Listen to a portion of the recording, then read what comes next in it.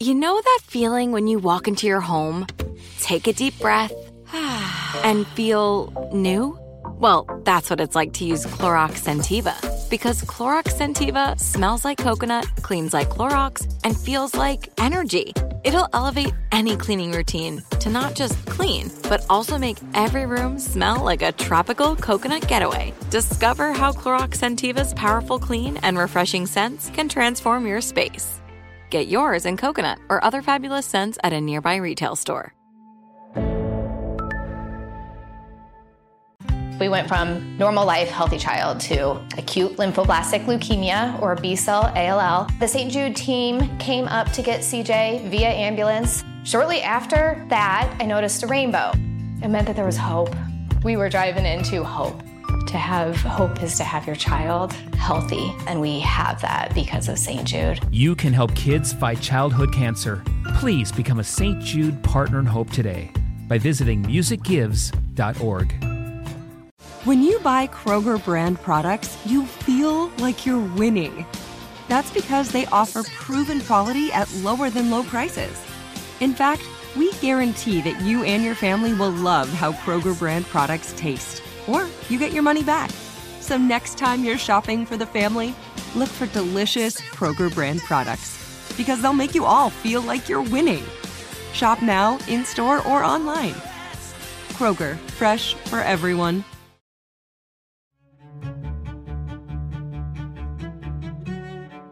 That is the exact time and place and moment that my life changed when I heard the word lead. It can literally alter the entire life course trajectory of not just one child, but a population of children. And I knew that if I was going to, figure out what was going on with this crisis, that I would need science in my pocket, that I would need to find out if that lead that was in the water was increasingly in the bodies of our children. That was Dr. Mona Hanna-Attisha, the pediatrician who brought the Flint water crisis to the world's attention when she discovered that children in Flint, Michigan were exposed to harmful lead-contaminated water from the city's water supply. She spoke out, and she got results. I'm Milan Verveer, and this is Seneca's 100 Women to Hear. We are bringing you 100 of the world's most inspiring and history-making women you need to hear. Dr. Hanna-Attisha is a pediatrician, teacher, and public health advocate. She's a professor of public health and pediatrics and human development at Michigan State University. And she is the founder and director of the Michigan State University and Hurley Children's Hospital Pediatric Public Health Initiative. Time magazine named her one of its 100 most influential people, and USA Today made her one of its Women of the Century. Listen and learn why Dr. Mona Hanna-Attisha is one of Seneca's 100 Women to Hear. I'm here today with Dr. Mona Attisha, and it is a great pleasure to be with her. She's a pediatrician, scientist, author, activist, probably best known for her efforts to expose and get addressed the Flint, Michigan water crisis, which I'm sure by now we've all heard about. So I'd like to start, Mona, if I might, to talk about that Flint water crisis. It may never have come to light if you hadn't done the research and spoken out the way you did back in 2015. What made you pursue that initial study? And what did you find, and were those results shocking to you? Yeah, that's an excellent question. And first off, I'm so excited to be here with you. So thank you for having me on this podcast. What prompted me to do my research was just one word. It was the word lead. I was at my house with a high school girlfriend of all things. So, the moral of the story is kind of hang out with your girlfriends, keep them near and dear. And my high school girlfriend, she went on to pursue a career in environmental engineering. She became a drinking water expert. We were both really kind of shaped by environmental activism when we were both high school students together. And I went into environmental health and she went into environmental engineering. And she had just moved back to Michigan and she was at my house and our children were playing together. And she cornered me in my kitchen and she's like, "Hey, Mona, It sounds like Flint's not treating their water properly, and they're not using a really important ingredient called corrosion control. And she like stared at me, and I had no idea what she was talking about. And she's like, Mona, without corrosion control, there's going to be lead in the water. And that is the exact time and place and moment that my life changed when I heard the word lead. As a scientist, as a pediatrician, I know what lead does. It's a poison. It has no safe level. It can literally alter the entire life course trajectory of not just one child, but a population of children. And I knew that if I was going to, figure out what was going on with this crisis, if I was going to protect my kids, which as a physician, I have taken an oath to do, that I would need science in my pocket, that I would need to find out if that lead that was in the water was increasingly in the bodies of our children. So quickly did the research and quickly as in like did not sleep, did not eat. I lost 40 pounds. I lived on coffee. Not a great way to lose weight. I was driven by kind of this quest to find out what was happening to our kids. And unsurprisingly, there was more lead in the water. So yes, there was more lead in the blood of our children. And when I realized that, my heart sank because this didn't have to happen. It was entirely preventable. And do you live in Flint or near Flint? I live a little south in Flint, so I'm looking at my hand right now because Michigan is the mitten state. So I live closer to Detroit. My husband works in Detroit. He's also a pediatrician, and I work a little north in Flint. So we live in the middle between Detroit and Flint. And was there much conversation or speculation at the point that you had the talk with your high school friend about the water situation in Flint? Yeah, that's a great question. So, this was about a year and a half into our water switch. And from our water switch happened in April of 2014. And right when the water switch happened, there was a lot of kind of buzz in the local media and concern from parents and patients that were coming in to see me in my clinic. They were worried about the water, asking questions like, do you really think I should mix my baby's formula with this water? And are you sure we shouldn't drink more pop and soda? Should we really drink more, water? And, whenever I give my baby a bath, they seem to have a rash, like right to the water line. Ooh. So, so there was concerns, like not only in the media, but also from my patients. And throughout this year and a half time period, I was telling my patients that the water was safe because everybody in charge was saying that the water was safe, and in my head, and I think so many of us before the Flint water crisis, we assumed that no matter where we lived in Flint or Detroit or DC or Chicago, you name it, that when we turn on our tap, our water is safe. And in my head, I picture these folks with like white lab coats and they have test tubes in their hands and they're checking our water and making sure that our water is safe. I mean, that's one of the basic tenets of what government and public health are all about. Absolutely. On top of that, it's Michigan. Once again, I'm looking at my mitten hand. We're surrounded by the Great Lakes. We're surrounded by the largest source of fresh water in the world. 21% of the fresh water in the world is around Flint. So for all of these reasons, but mainly because all the folks in charge were saying it was safe, I was telling my patients that, of course, how could it not be safe? So interesting and so disconcerting. So you were working feverishly, sleepless nights, losing weight, but going at it in a very driven way. And then you did something truly unusual for a pediatrician. You held a press conference to announce your findings. Why did you take that step and what was that like? Because, not that you're ordinary. I think physicians, pediatricians are very special people, but it is unusual to call a press conference. Yeah, that's definitely not what doctors and academics are supposed to do. When we do research and have findings from our research, we're supposed to go through this time-tested peer review process where things get published in journals or get presented at conferences. And that peer review process can take a long time. It can take months or maybe years. So my kids in Flint didn't have another day. So I literally walked out of my clinic with my white coat on and I stood up at a press conference sharing these findings. And this was still part of what it means, at least for me, what it means to be a doctor. I'm a clinician. I see patients. I'm a researcher. I'm an educator. I teach.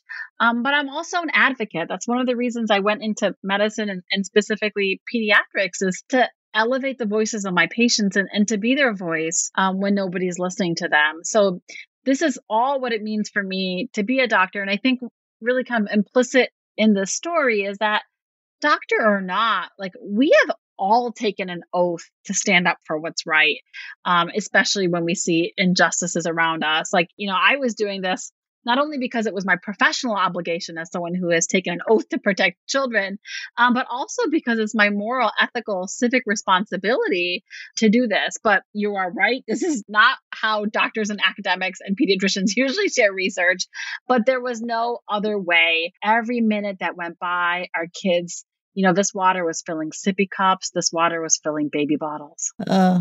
And then what was the reaction to what you had to say? And what did you say? So, I said, I shared the science, I shared the numbers, I shared the research. I also shared stories of my patients. I held in my hand a baby bottle because I knew that optics were important. I knew that I couldn't just share numbers. I knew that I also had to share the personal. I felt great. I felt awesome after this press conference. I'm like, yay, I did my job. I'm sharing, I'm protecting kids. This is why I went into medicine. Like, kids will be protected. And because how could anybody refute science? Like, I'm just sharing science and facts. Like, how could anybody attack science? And I'm totally being sarcastic here.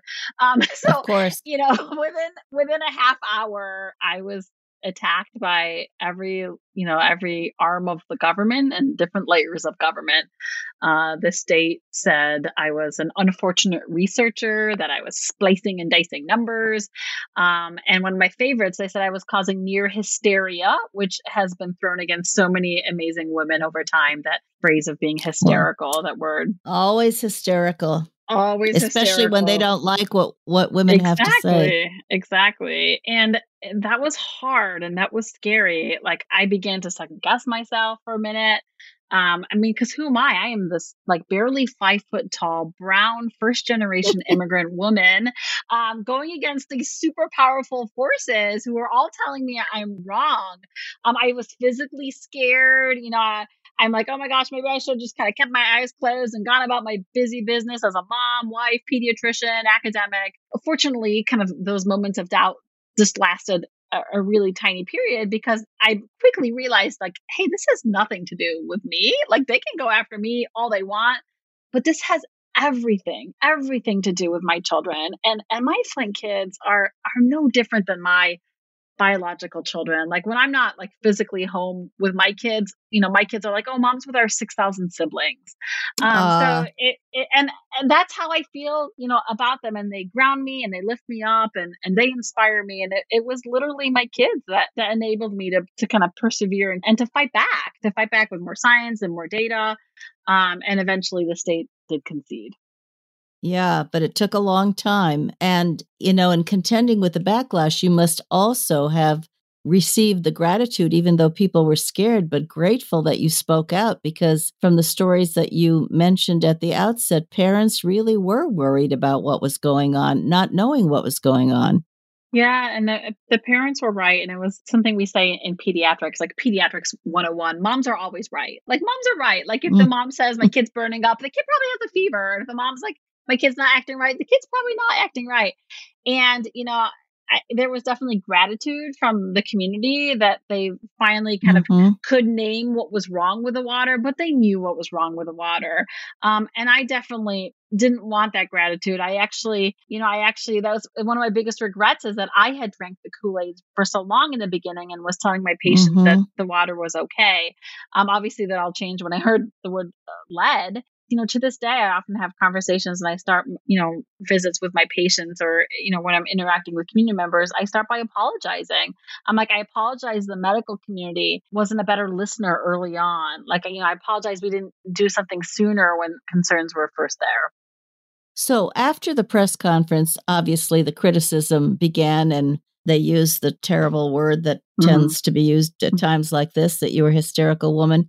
But there must have been others, too, who began to align themselves around you. And did it catalyze a movement of any kind? Did it then lead to greater pressures and more people coming in and saying, we've got to do something about this? Yes, absolutely. And one of the take homes of my story is absolutely not about one person. It is about a village of people. It is about a team that came together and, to right this wrong, and most importantly, to work in our recovery. And that team was such an unexpected team. And I think that's what I've really enjoyed going through this crisis, is that before this, I was really very siloed in my profession. Like, as a pediatrician, I hung out with other pediatricians and I went to conferences with pediatricians. And in some ways, I used to think like we had a monopoly on caring for children. Like, oh, there can't be anybody else who cares about kids more than we do.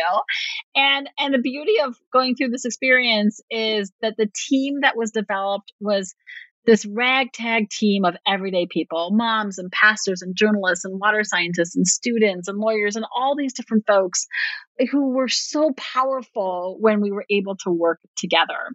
So yes, so many folks rallied beside me and I beside them to shed light on this issue. And, the media also played a tremendous role.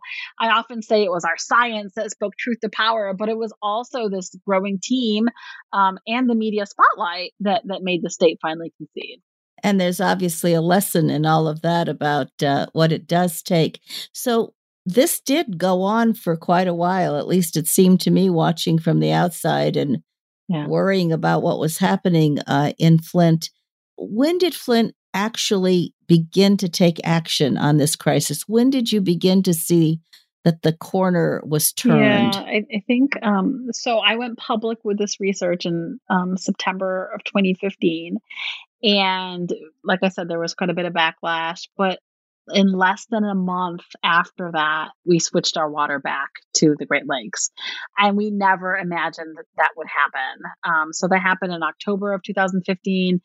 We then became a city-level state of emergency in November. And then by January, President Obama declared a federal state of emergency. So things did actually happen quite quickly after sharing that, going public with that research. But the interesting thing with kind of lead and really trauma in general is that, it's long-term work and, the consequences, will be borne out for a long time. The water didn't immediately go back, to being safe water. So all of these things take time. Seneca's 100 Women to Hear will be back after this short break. We went from normal life, healthy child to acute lymphoblastic leukemia, or B-cell ALL. The St. Jude team came up to get CJ via ambulance. Shortly after that, I noticed a rainbow. It meant that there was hope. We were driving into hope. To have hope is to have your child healthy, and we have that because of St. Jude. You can help kids fight childhood cancer. Please become a St. Jude Partner in Hope today by visiting musicgives.org. Hey, this is Jody Sweeten from the podcast How Rude, Tanneritos. As a nostalgic voice from your past, I'm here to remind you that amongst the stressful and chaotic existence we live in 2024, you deserve to get away. It's time for a vacation, no matter when you're hearing this. And let me tell you how you'll get there. The 2024 Hyundai Santa Fe. Want to bring the family to the mountains with the Santa Fe's available H-Track all-wheel drive? Well, it's got standard third-row seating and available dual wireless charging pads for the kids who just want to stare at their phone and not talk to you. You know what I mean. Visit HyundaiUSA.com or call 562-314-4603 for more details. Hyundai.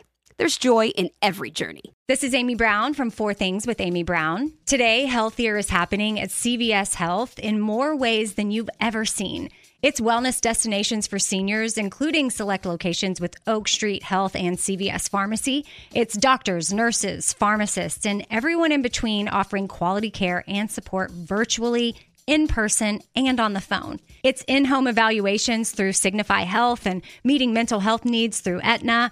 And those are just a few of the ways that Healthier is happening. To see more, visit cvshealth.com/healthier happens together. CVS Pharmacy, Oak Street Health, CVS Specialty, Signify Health, and Aetna are part of CVS Health. Eligibility and services vary by location and individual.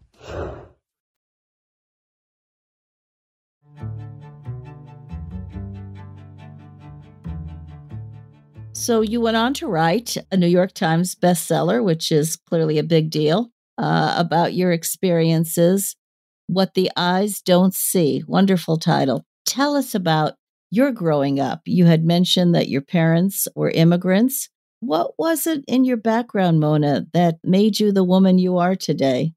Oh, thank you for that question. So, when I started to write a book, it was just going to be my firsthand account of being at the center of probably one of our most emblematic environmental and public health crises.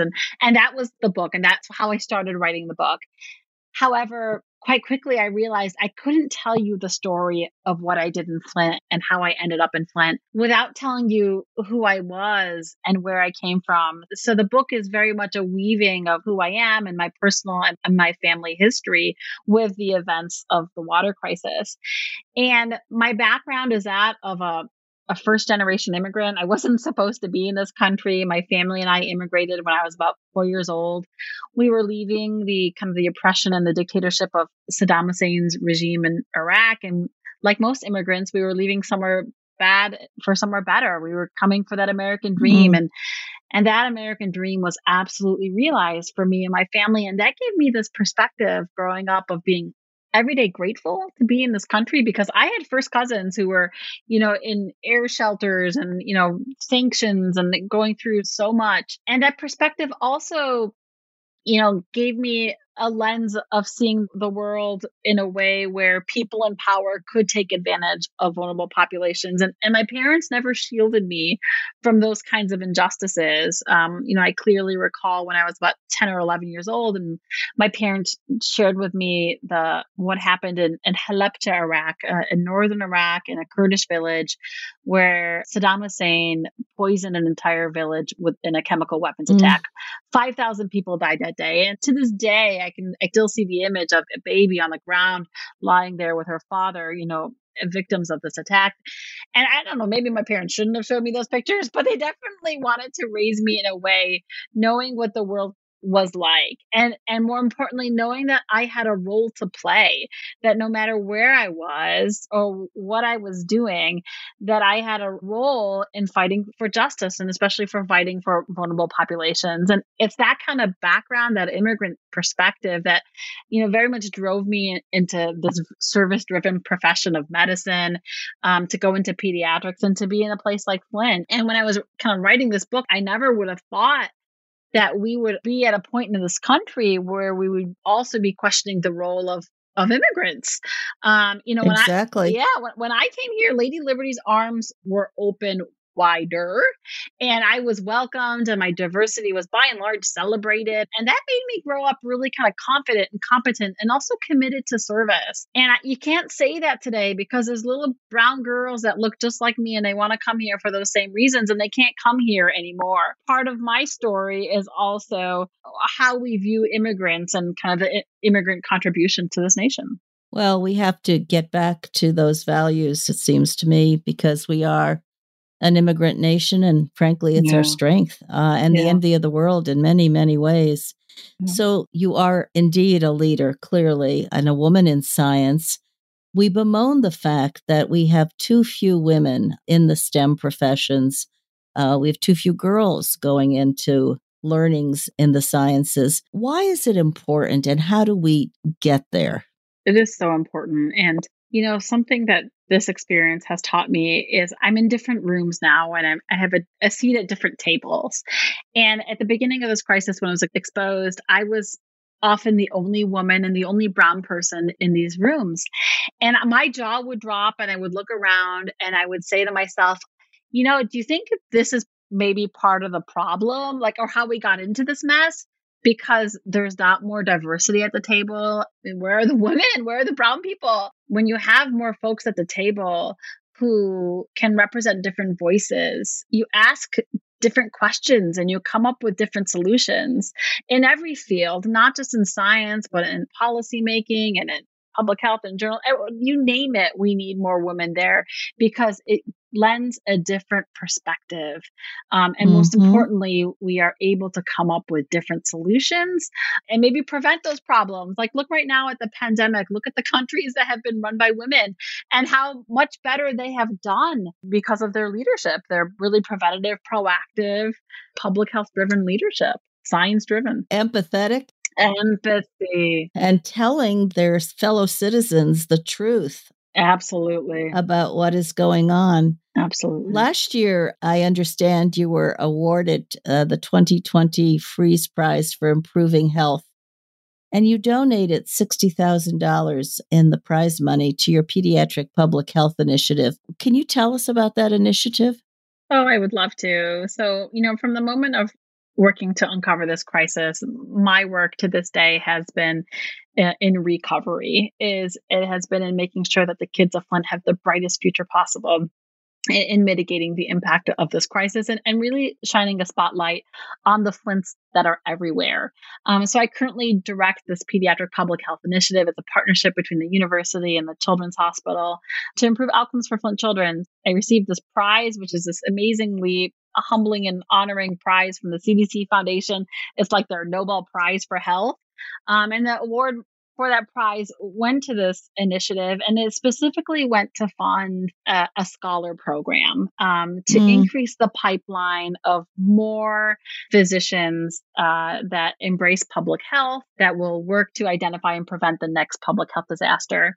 And we have recently named the scholar program after one of my female heroes, a woman physician scientist named Alice Hamilton, who a century ago was our nation's lead expert. She's known as the mother of the field of occupational medicine. She was the very first woman professor at Harvard University. She battled a lifetime of sexism, but she was always fighting for the most vulnerable populations. And she went up against really, really powerful forces. So that prize money has gone to help support the Alice Hamilton Scholars, named after this amazing, amazing woman, to ensure that we have the next generation of scientists, activists out there.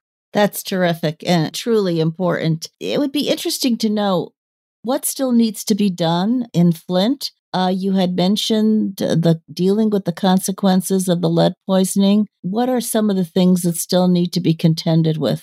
Yeah, that's a great question. So the water crisis was really kind of on top of decades of crisis in the city, which is one of the reasons I came to Flint to practice as a pediatrician, not just to treat ear infections, but to address these kind of upstream injustices and inequalities. And then the water crisis happened. And we have holistically kind of been leaning on the science of child development and trauma, really kind of looking at this crisis as one added toxicity atop of so many toxicities that were really threatening the life course of our children.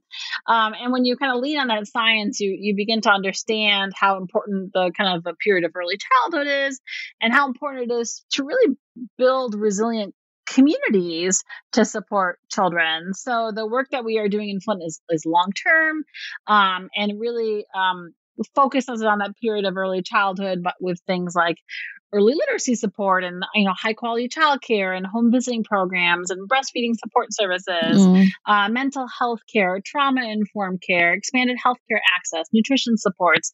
So these are all, they sound kind of innovative and awesome, but really they're basic common sense things that our kids in Flint didn't have and kids in so many communities don't have access to. These are just the basic fundamental ingredients of how to be healthy and successful. So these are the kinds of things that we're working on in Flint. We also have something called the Flint Registry, which is this longitudinal effort to see how folks are doing and to get them connected to these services. The terrible thing with lead and also with trauma is that, the exposure may have happened several years ago, but the manifestations or the consequences of those exposures sometimes don't present for decades later. Do you have a sense of greater hope among the people in Flint after going through what they've gone through?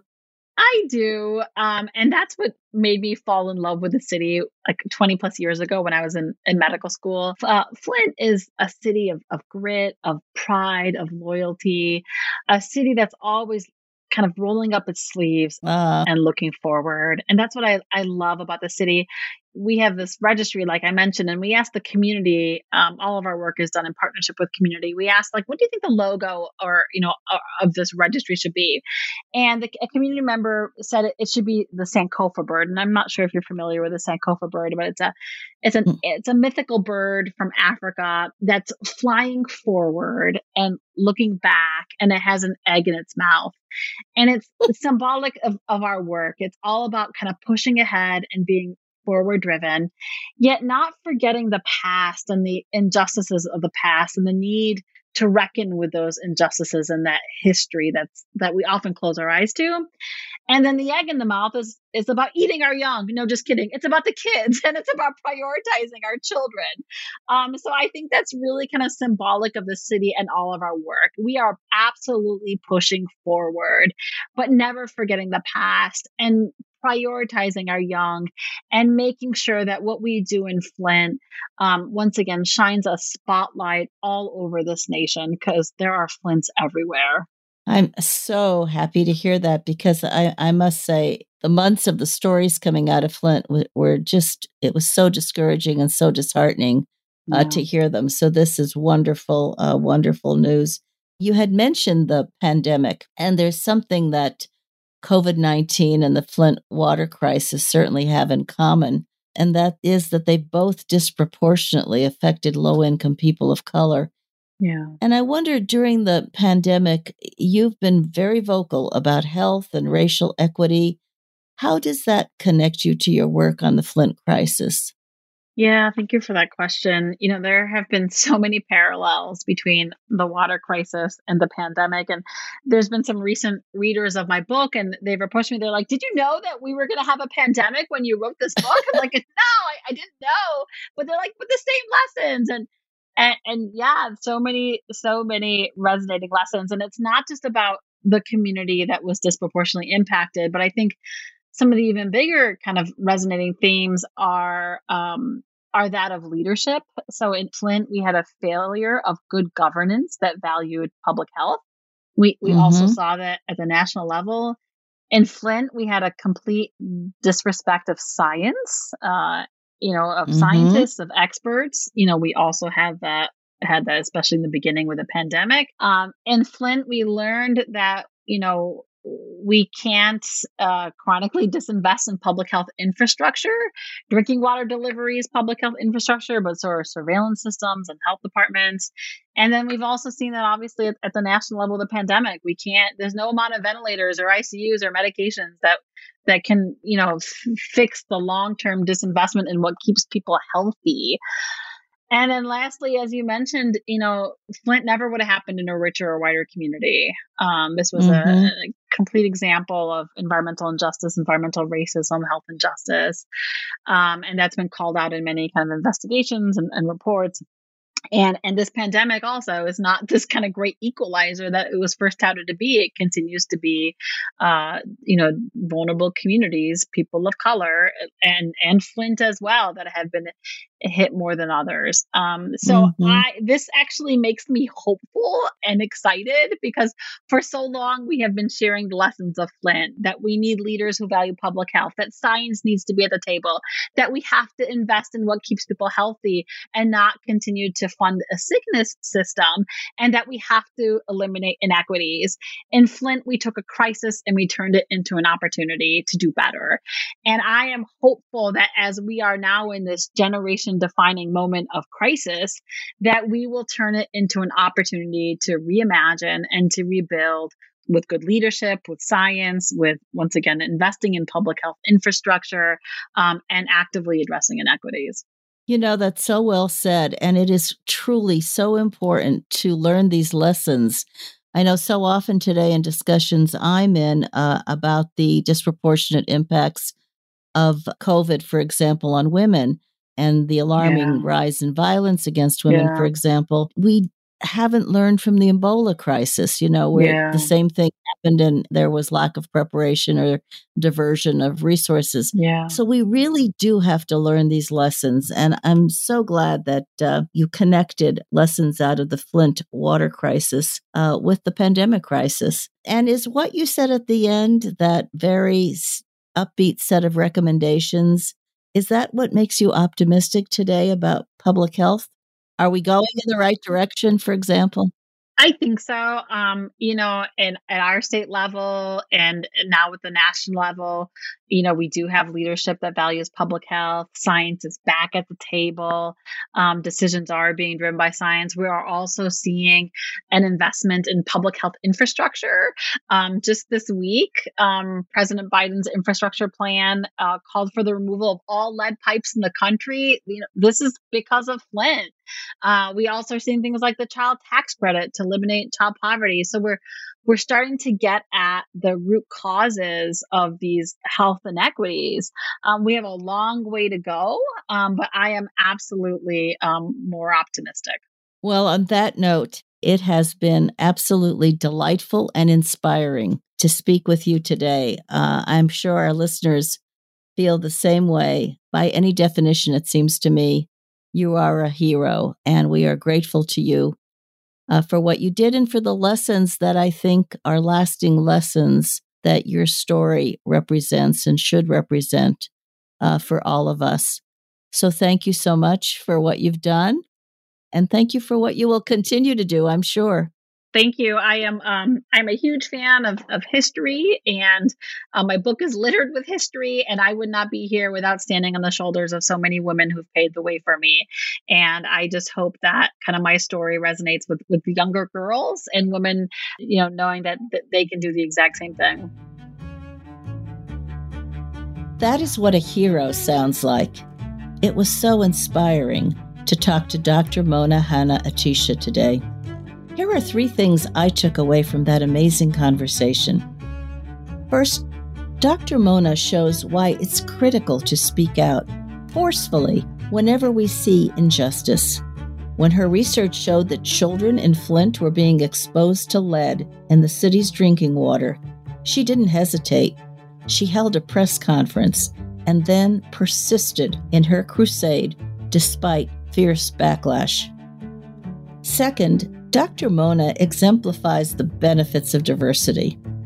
She describes herself as a brown immigrant woman and says when you have more folks at the table who can represent different voices, you ask different questions and you come up with different solutions in every field.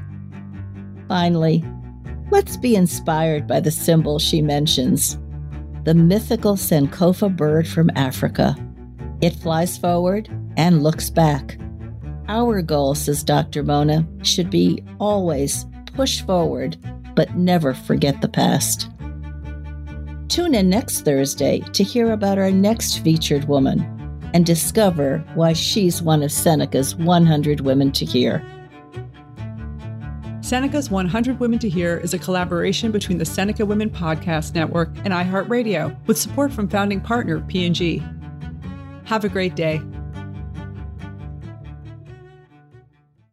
We went from normal life, healthy child to acute lymphoblastic leukemia, or B-cell ALL. The St. Jude team came up to get CJ via ambulance. Shortly after that, I noticed a rainbow.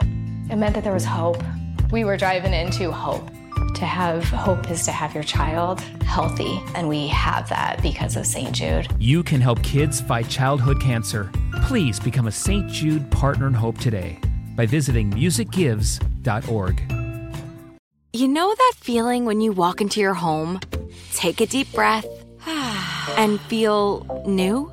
Well, that's what it's like to use Clorox Scentiva. Because Clorox Scentiva smells like coconut, cleans like Clorox, and feels like energy. It'll elevate any cleaning routine to not just clean, but also make every room smell like a tropical coconut getaway. Discover how Clorox Scentiva's powerful clean and refreshing scents can transform your space. Get yours in coconut or other fabulous scents at a nearby retail store. This episode brought to you by 20th Century Studios' Kingdom of the Planet of the Apes. Director Wes Ball breathes new life into the epic franchise. As a ruthless king attempts to build his empire at the expense of the remaining human race, a young ape begins a journey to fight for a future for apes and humans alike. Kingdom of the Planet of the Apes. Enter the kingdom in IMAX on May 10th and theaters everywhere. Get tickets now.